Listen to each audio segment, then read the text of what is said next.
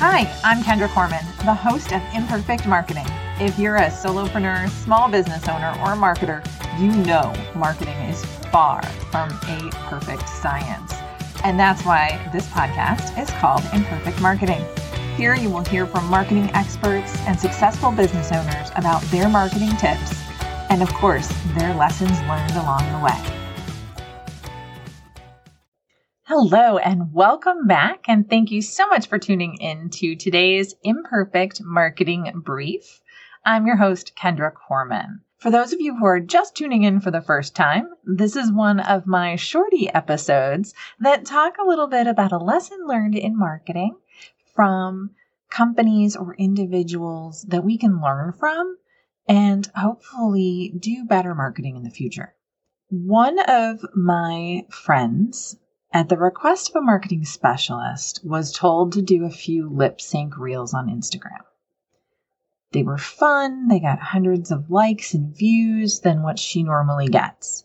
But they offended some of her regulars, her followers, who said that she was looking a bit desperate, and it was unnecessary. She ended up deleting these reels and said that she felt like a trained monkey. She tried to look like everyone else, when what she's really trying to do is stand as a unique person with a unique offering. For her, it was odd, and she felt that it was compromising her credibility. And she made a decision to stay true to herself and end up potentially having less clients than just being out there to make more money. I love this. Authenticity is key to everything that we do. I'm not saying that you shouldn't be a little uncomfortable with what you're trying to do from a marketing perspective. But just because something is hot and new and getting a lot of reactions doesn't necessarily mean that that's the right place for you. You really need to think about your target audience and your brand. And sometimes you're going to have to make some decisions that are going to potentially cost you some sales to stay true to your brand. But I think in the end, it won't.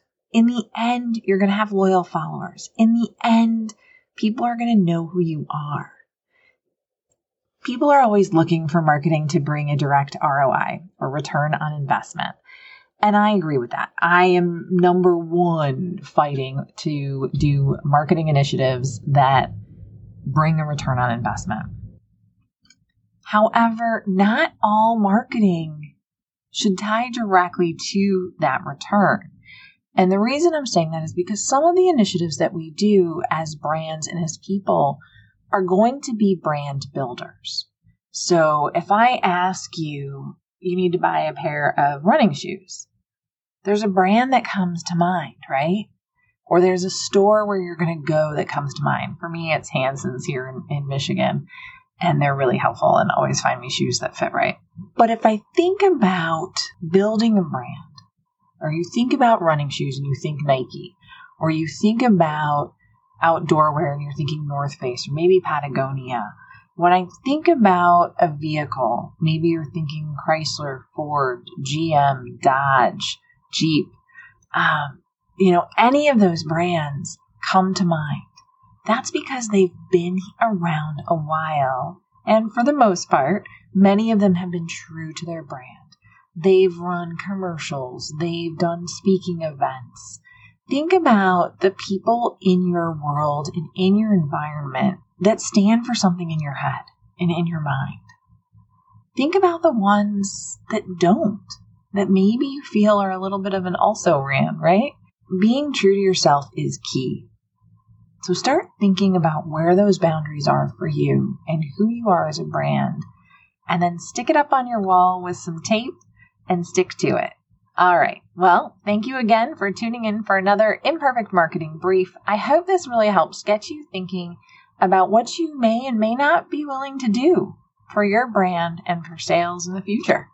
Thanks, and have a great rest of your day. Thanks for tuning in to another episode of Imperfect Marketing.